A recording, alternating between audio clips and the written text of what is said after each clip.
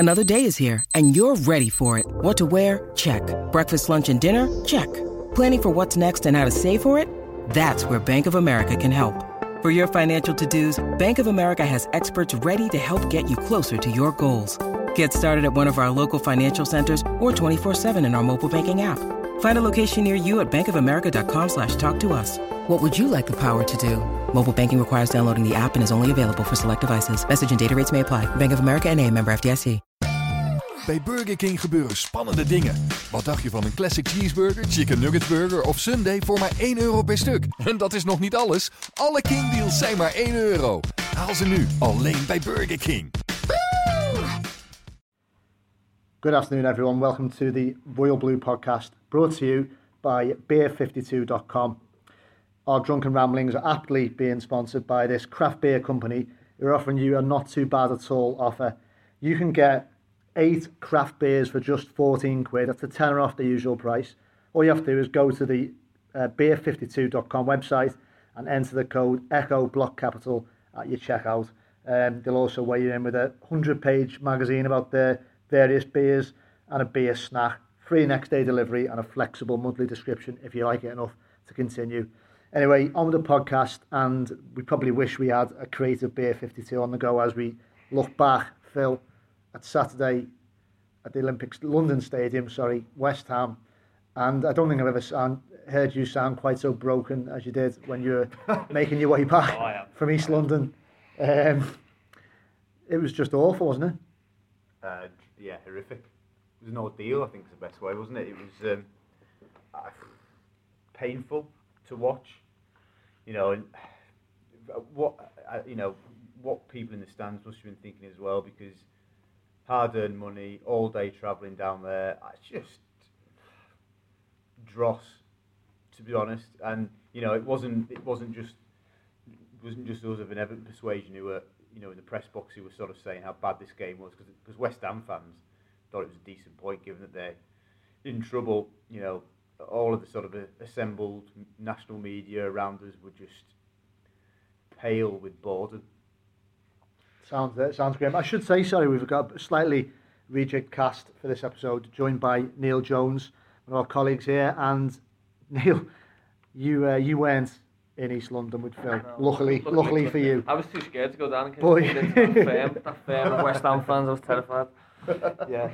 And I still think bumping into them would probably have been preferable to be in the stadium to watch that. Comedy value in there, wouldn't it? What I mean is, the thing is, Everton have been absolutely scintillating at Goodison, but my sort of increasing fear is that you can't even consider them credible contenders for the top 4 next season until they sort out that away form, because that contrast, it's just not right, is it? Yeah, well, Phil and I were at Middlesbrough not too long ago. Yeah. I mean, if West Ham was worse than Middlesbrough, it was. Yeah, much worse. Yes. Yeah, I mean that's awful. That is so bad. I actually had Everton on a coupon on Saturday. Why? So over one. It was an over 1.5 goals coupon, and as Phil said on Monday, he said I don't think they had over 1.5 shots. so I think that sums it up really. You're right. Everton's away form compared to the home form is very different, isn't it? It's just chalk and cheese. But that often is the case with teams that are aspiring to that level. You think of Tottenham. Even now, Tottenham still have a bit of a problem away from home against good sides. I mean, not that West Ham are a particularly good side this season, but I think that, as we've said it a few times this season, that's a next step for Everton, isn't it? To go and get a big away win and some consistent away performances. No, that's it. Consistency is the key, because all things being equal, Everton's home form probably won't be as good next season as it's been this season. They're going into 2 games left and they've only lost once, which is an incredible turnaround given how poor they had been at Goodison. So we've got to accept that there's a good chance that they won't be as formidable at Goodison. I still expect them to be very strong, but not quite as good. So you're going to have to prop that up with a significant turnaround away from home. But it's difficult to kind of put your finger on why they've been so. The drop off has been so significant and so huge, because it's the same players, the same squad largely that have done it at Goodison. Very strange, and I don't think there's been many away games where you've gone, they've played really well there. I thought Palace, they played well and got the win. I thought it was a really good kind of what you would call a traditional away performance. And then not too many. West Brom early on was all right in the second half, but even still, Koeman, as everybody knows, had to go and rip it up after 30 minutes. So it's been a problem from the off, and it's there's been a few contenders for worst away performance of the season. Southampton in December was terrible, but West Ham will lift that trophy, Derby. I think. Well, yeah, the Derby as well, but they're actually, in comparison, Everton were you would look at Everton in the Derby to Everton on Saturday and go, oh, Everton in the Derby were quite good, weren't they? I think perhaps Everton have got a fair few players, and I think we can sort of suggest who they are. I think they've got a fair few players who I think feed off a crowd and feed off a little bit of needle, and if it isn't there in their favour, I think that affects them. And I believe the atmosphere at the London Stadium is poor at best, even on a good day for West Ham. I can't imagine you get too many players. You think of someone like Lukaku or even Ross, who would be right up for a game at the London Stadium. I think they can allow themselves to drift into snooze mode a little bit, whereas perhaps at Goodison you can't do that when they know that if you let one run under your foot or you hit the first man with a cross or whatever, that there's gonna be a reaction. Whereas I think big pitch, bit of open space, and sort of a sort of yawny sort of afternoon in April. I think you might get players who'll drift into that mode, and that's a reflection of the general quality of the squad, I think. I was having this discussion with Michael Ball, going through his column yesterday, and I kind of put it to him, well, because he kind of said something similar, and I said, well, doesn't this all boil down to the calibre of player that Everton still have in the squad, and ultimately, have we still not got that player who, in those situations, will shake off this kind of apathy that might have been going through the team on Saturday, and it's gone, actually, these West Ham are there for an absolute taking. We should be mauling these lot. Let's get at them. I'll be the one to get my foot on the ball and create. And that's kind of perhaps the more alarming thing, that we still haven't got that player. But then maybe that's nothing new to Ronald. As you say, at home it's a different kettle of fish. Everybody's at it. Everybody's G'd up, and everybody feeds off everybody else. But in those sort of quiet, mundane games, but ultimately those are the sort of games that will, next season, are going to determine whether Everton is serious about the top four or not, aren't they? Because you can't be in the top four and go to a patched up West Ham and draw 0-0 and have you think two shots on target, whatever it was. You spoke about the home form next season, and the other thing is that they're gonna be playing a lot of these games on a Sunday, aren't they? These home games. If it goes to plan in the qualifiers in the Europa League, so they're going to be playing sort of Thursday, Sunday games. We know they're difficult, so they do have to improve their away form, because that can easily be now. This time next season, or this time sort of October time, you'd be talking about going to West Ham after a long trip to Kiev or to Donetsk or to Braga or somewhere like that, and you're coming back to play West Ham away. You might not get a 0-0 even. But it also boils down to as well, and when I was saying about a player, and obviously we're working off a list of players we believe to be on the transfer targets. When I'm saying about players to lift a performance in those situations, two people would come to mind that we understand that they're interested in. One would be Rooney, and the other would be Sigurdsson. Now, both of those players, different players in some respects, but what you would say both have got is excellent set-piece delivery. Yeah. Now, when Everton had the opportunity on Saturday, did nothing with it. And you know what I mean? It's those sort of games, you can see it, can't you? Yeah. Oh, Everton have... in Roberto's first season at Swansea, Ross, free kick won the game. That's the kind of game, you know what I mean, where you can see it now next season. Sunday afternoon, rubbish game, Everton grind out win with free kick from Sigurdsson. Do you know what I mean? It's that kind of situation, and that's the calibre and the quality that Everton are still going to have to inject if they're going to be serious about top four. But Ronald knows that. That brings us on to an idea we discussed beforehand about, we're talking Everton's number one priority when the window opens. I think we all accept that one of them has to be that they try and do business quicker than usual, which isn't saying much. And I think Borley said, didn't he, as well, he doesn't want to see any deadline day arrivals, as we've so often been the case. There's no excuses this summer, by the way. Steve Walsh had time to bed in, and I think it has to be a case of ducks in a row early, signed up. But that first man through the door, okay, not the one who you think practically might be, lads, but if you, in terms of the importance to Everton's team for next season, Phil, I suspect I might know who you'll say, but we'll start with you, Jonesy. Who do you think it has to be, that first name, or that first player? I don't want to take you off course, but if Lukaku is going, it has to be his. It has to be his replacement. Yeah, so a that centre may be. forward. It has to be the centre. So I would maybe suggest it probably needs to be a centre forward or a forward anyway, even if Lukaku stays, because they do need another forward option. The goalkeeper for me would be the next place I'll be looking at the two ends of the pitch, the bookmarks really. I think obviously one centre halves and yeah, fair enough, but I think you can wait a little longer to get the right centre half once you've got a goalkeeper. But yeah, Lukaku's replacement would be the first and foremost, or Lukaku's supplement. Right, okay. But based on the assumption that Rom stays, I would say goalkeeper. I know. I thought you were going to say Gylfi. Well, I would, swiftly followed by somebody. But playing goal? Can Gylfi play goal? No, in terms goalkeeper first. Just purely because that position. So you keep Rom, you keep Ross, etc. So everything else largely stayed the same in that respect. The goalkeeper situation is so up in the air. Yeah. He's changed goalkeeper now, 2 or 3 times this season. Neither is convinced at any point really. Has to be the priority. Get the goalkeeper you want, get them in early, and then build from there. I would say. Pickford. Well, yeah, he looks. It looks like he would be the one that's on the list at the minute. I'm sure there's others we don't know about. But certainly Pickford's situation, things won't emerge and become clear until Sunderland's fate is confirmed or not. I mean, they look down.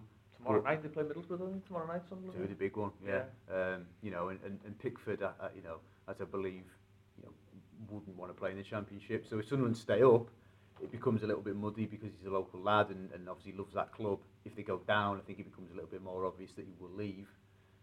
But Everton won't be the only club in for him, I'm sure of that. I have to say, I think mine would be Sigurdsson. As much as I do agree with you both on the need for a goalkeeper, I think he definitely has to get a goalkeeper. But the one big thing missing consistently, and that's not a dig at Ross, because albeit not his, what I believe isn't his natural position as number 10. That number 10 role is what Everton need more than anything else. And that's for me the if you look at your Tottenham's, look at City, United to a lesser extent, certainly Chelsea, Liverpool, Coutinho, Everton just haven't got that lockpicker, that player who can do it between the lines. What stood out to me, you have Everton on social media and I have them on Facebook, and they've been doing this thing now with the sort of teasing out the goal of the season competition. Yeah. And they're doing a goal, I think it's a goal every day. They're all nice enough goals, but they're all in the box. All these goals. Can you think of too many this season that Everton have scored from outside the penalty area? I did a piece, didn't I, not too long ago? Yeah. And I'm sure they haven't scored from outside the box. Yeah, well, the ones I've seen are Davis's goal against City, which is a lovely goal, well worked. Ron first minute against Bournemouth that he scored. Yeah. I can't even remember the other. Balassi, I think, was one of them at Burnley, which was. Was a sort of a pretty mundane goal for a goal of the season competition. Sigurdsson could have some of them competitions on his own, couldn't he? At Swansea, so I think we've talked about it, me and Phil certainly have, that you don't ever think that Everton are going to score from outside the box. You don't, when you get sort of a decent position and you think, you think of teams like, I don't know, say Spurs, Dele Alli, work back, or Coutinho at Liverpool. You think when you sort of get 20, you sort of know he's going to shift it and try and shoot far corner. Everton don't really have that. They want the extra pass and the work into the penalty area, don't they? Left over from the Martin. Which is fine, but you need to mix it up, don't you? So you need to have the potential to shock an opposition by sometimes not just going through the same set plays as you're trying to pass your way into the final third, or whip a cross in from Coleman overlapping. Sigurdsson's a good passer as well. He's not just a shooter. Just going back to the priority position, my argument for goalkeeper is striker have been a long sort of drawn out process for Everton and not being able to attract what they thought was a top level striker. And we all know about David Moyes having that progression chart, and it was ultimately it got to Dzeko, and then they were told it was 30 million buyout, so they had to sort of revisit. Now that they've got Rom in the door, and assuming he stays, obviously I'm basing this that, how long is it now that Everton fans and Everton have really been crying out for a quality number one? When was the last time Tim Howard was really a top level in the Premier League goalkeeper? Long time. Never for me. So, well, there you go. There's, I mean, I'm not sure everybody would say he was never good enough, but that's a case in point that surely now with the funds available and the critical point in terms of where Everton are at this kind of junction in their short-term, medium-term history, surely they have to throw so much money at a goalkeeper. Yeah, I mean, yeah, you'd have to say Nigel Martin, really, wouldn't you? If you accept that even at the height of his powers, Tim Howard was sometimes very competent, reliable, albeit flawed in some respects, but you know, solid at the height of his powers, arguably 08, 09, 09, 10. Then, you know, We're talking 7-8 years then. Yeah, exactly. He had 2 declining seasons, the last one, you know, markedly so. Yeah, so you're looking at, and the thing is about Pickford as well. I know we said this in the last podcast, but the thing is about him is that he's obviously proven this season that he's a really good potential young shot stopper. Not potential, so he's done it. He's been busy all season as well. But then he's young, isn't he? And he's just like... Well, I've got my doubts about Pickford. I've seen a few goals go past him, I thought, and, you know, I don't know whether he's maybe been worn down by Sunderland season and he's sort of, or the inevitable dip in form that a 21-year-old goalkeeper has. Or is it a law of averages that you face so many shots that ultimately you're going to... I don't know. But Greg's right, there's no guarantee with Pickford, there's no guarantee with any signing, but certainly a 21-year-old who's been at Sunderland, he's been on loan at Preston and other Football League clubs. He still hasn't proven it at a level that Everton are going to be aspiring to. I guess that's why you couldn't rule out Forster, could you? Really, because Koeman's worked with him, clearly likes him. I just don't see it. No, I like Joe, but I don't see it. I think last season was the time to get him if they really wanted him. Where does he go? Where do you think Joe Hart goes this summer? You know, what are his options? Could he go back to City? I don't see Pep swallowing his pride. No. And I also don't see Koeman as that type of manager either. He's quite publicly said no. He's not criticised Joe, has he? But he's kind of said no. I don't see him going back. He doesn't strike me as that sort of person. That's why I don't really see him reversing any of his decisions. I got asked about Niasse at the weekend down at the game, and somebody said to me, "Oh well, you know, he's played well. He scored some goals for Hull. He's going to hopefully keep them up," type of thing. Do you see a way back? I said no. Ronald's made his decision, and I don't see him going back on it. Has he done enough at Torino to... I mean, I don't... To be brutally honest, I just don't know enough about his performance. I couldn't tell you. Definitely, I've seen a couple of great saves and a couple of howlers from him, which kind of... Joe Hart. Joe Hart, he will get a Premier League club. Yeah, he should do. He's England's goalkeeper, you know. Comfortably. It's whether anybody... I'm just thinking of who needs a goalkeeper, you know. I mean, would Southampton swap Joe Hart for Forster, for example? That would be a good example of a club that would probably be looking at something like Joe Hart. I mean, I'm not saying you would go, but you know, your Bournemouth, Newcastle. Well, not a bad shout, is it? Big club, yeah. We were talking as well before, weren't we, about terms of, we won't dwell on it too much because I don't want you slitting your wrist at the end of this, but that was a stinker, as we've well established on Saturday. Some of your worst Everton games, you know, just. I mean, Phil, we said earlier today, didn't we? You know, that wasn't even really in your top 5, as bad as it was, because that last season of Martinez. Well, I mean, in terms of for terms of lack of action, the lack of anything going on, that will be up there. Yeah. I thought the first 45 minutes against Leicester on Boxing Day was possibly going to be as bad as it would ever get, but West Ham showed me differently. Obviously, in terms of horrific games, something at the end of last season, Anfield at the end of last season was awful. Chelsea earlier this season was pretty poor. Yeah, but in terms of just outright boredom of game of football, go back to your Southport days, or your Marine. Crikey, I spent nights at Ossett Albion watching Marine. I think stuff like that. North Ferriby for a 0-0 once. Some of Echo FC's games as well on them Wednesday. There's always goals at one end though. Yeah, that's true. Yeah, and then it swaps in the second half. I shared some with you, Greg. We were at Hull on New Year's Day, and Martinez's second season wasn't it? 2015. Yeah. Just let those words sink in. We were at Hull on New Year's Day. I'll tell you one that was a real stinker. The Bate Borisov one before Christmas. Oh yeah. Remember that? Yeah, do you remember? At least it was lovely and warm. Yeah. What about you? I remember you being at. I think you were at. Was it Everton 0, Wolves 0? Was it on the same day Liverpool played in the FA Cup final? Was that a Sunday, wasn't it? Yeah. And I remember watching that game. or the highlights, as you might call them, and thinking, Wow. these were the highlights. This is what they've decided. I mean, I didn't throw-ins. I didn't do those two, the second and third games of the Martinez reign. You know, the first season, Cardiff West was Brom and Cardiff. What were they like? Cardiff was naughty, wasn't it? Interesting because obviously the background of it all, Yeah, you know, but Fellaini and Baines. Yeah. But if you take in Awful. the context out of it, Awful. Cardiff was played. The game looked like it was played in the rough. That's what it looked like. It looked like golfers. A Celtic manner. The grass at Cardiff looked, honest to God, like it was up to like my waist. yeah. I couldn't see over it. I didn't want to go there. I thought I'd invite him. Comedy double, I could say, But the game was played like it was long grass. The ball was just, it wasn't even rolling, was it? I just remember thinking at one stage, you would have, I think Marky Mackay was Cardiff's manager, wasn't it? And if you'd just said, listen, it's a nice day. Yeah. The second half off, you know, like let's just get home. Yeah. Like, No one that's needs it. this in Yeah, life. 0-0's fine by us, Yeah. and that's how it was played. But as Greg said, I think it was a bit interesting afterwards because I'm sure the post-match, I remember doing it actually, and it was all about Gareth Barry was going to sign, and Fellaini and Baines were set to go to United. Obviously, only one did. I suppose what we haven't obviously referenced, the unspoken, is any game under Walter Smith would probably tick the box. Preno would Preno would have 200 games. Was the one where they played 8 defenders, wasn't it? Blackburn.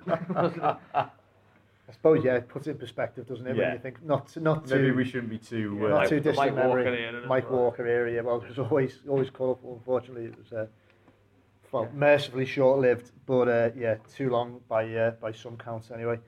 But you see this film, almost certainly, touch wood, it won't be in any. You get a reaction on Saturday, and you'll see Everton at least give Chelsea a game. Well, and it's just again, what is? Well, it's at home, isn't it? It's a huge game, and you know, scores to settle in that respect because Everton got their backsides handed to them big time in November. Me and Jonesy were down there. Chelsea were very good that day. I mean, we can't disguise the fact that they were good, but it was. I remember what was it Koeman say, Jonesy? It was like we tried to go man for man, and it didn't work, and he was basically. We weren't aggressive. He said we I aggression. think he basically hung everybody out to try apart from Idrissa Gueye, basically saying he was the only one. We need more Idrissa Gueyes and all that type of thing. It's interesting, isn't it? When it just reminded me that was a constant mantra over the first half of this first season: aggression. Always lacking it. Oh, there was none of that on Saturday. To the credit, well, I was about to say, yeah, to the credit largely, he's not said that as much as he must see the requisite, Davis, not aggression, but sometimes aggression. He can put his foot in and he will. Yeah. Sometimes a bit rashly and he'll get pick up bookings, but he's having a go. Gay's always had that to his game, and Schneiderlin can be a bit of a narc, can't he? He can put his foot in, he's commanding. I think Sunday naturally lends itself to that though, because it's really, not for us lot, but for everybody else, that game is set up for Chelsea. It's a game there. Can they go to Goodison, one of the strongest home records in the league, and pass the test to win this league? Because Spurs are breathing down the necks. That for me is motivation enough. If you're an Everton player, go and ruin it for them. I agree. No, it is big time. And just a quick last word, Phil, just to close up on. It'd be remiss for us not to mention the 23s. Absolutely fantastic. Achievement by Unzi and the lads there, John Ebrell and co. All of them deserve a massive clap on the back. And we've written quite a lot today about that, but one last game of the season left, and great opportunity for fans to go watch, isn't it? Free entry at Goodison on May the 8th. It's set up perfectly. Well, I say perfectly. It would have been set up perfectly anyway if Everton had to go and get something. But it will be a celebration now, won't it? And no, they've been terrific. And I think what's set Everton apart this season in the 23s level. There's a lot of good teams in that level. A lot of really good players. City have just got some unbelievable footballers, and they'll be a force again next season. It'll be a really interesting race next season. But this Everton team have been streetwise. They've had a maturity about them. The other teams haven't. They make less mistakes. I think they've conceded the fewest goals. They look more of a team than the others, and they've had to deal with loans, injuries, promotions to the first team. I don't think he's played the same 11 probably consistently. He's not had the opportunity, Unzi. But there was just a grittiness early on about that team. And I wrote a piece in September after they'd beaten United 2-0 in third gear at Southport, and Unzi was not having it at this stage. But I said this looks like a team that can seriously challenge, and it's proved that way. And You know, it's been a bit hairy in the past couple of weeks. They got beat by City and there's a few wobbles, but no, the best team always wins the league, and they've been that. Yeah. Yeah, absolutely. Well, yeah, you can't argue, can you? It's you're talking about being streetwise there and sort of aggressive, and a team, I think, reflected who the manager is, isn't it? In terms of that, I think you get a lot of teams who are like that, and you know, you can argue till the cows come home about, you know, does it mean anything to win the under-23s league? But it's not a bad thing for the club at all, is it? And it'll be a great day on May the 8th for everyone to go down there and hopefully, you know, get a good crowd. I think he was talking about 20,000. He's hopeful of 20, yeah. So, Look, you know, how good would that be? And I put it to Unzi this morning. I said, in many respects, you've had the perfect season. You've won the league. You've brought players up from the 18s, people like Nathan Broadhead, for example. Benny Beningame is just flying at the minute. But you've also promoted them into the first team. You know, you could not have asked for any more, really, from that season. So hopefully it's a sign of things to come. And, no, they're brilliant, really. Yeah, definitely. Well, certainly we'd all endorse that, I'm sure. Thank you very much for listening to this. Remind you just once again about Beer 52, beer52.com. You can go there and get your tenner off your crate of 8 beers. And maybe come Sunday, you can enjoy one of your beers from Denmark, Colorado, Belgium, wherever they're from, with a bit more of a celebratory as apart from a commiseratory, which would have been on Saturday.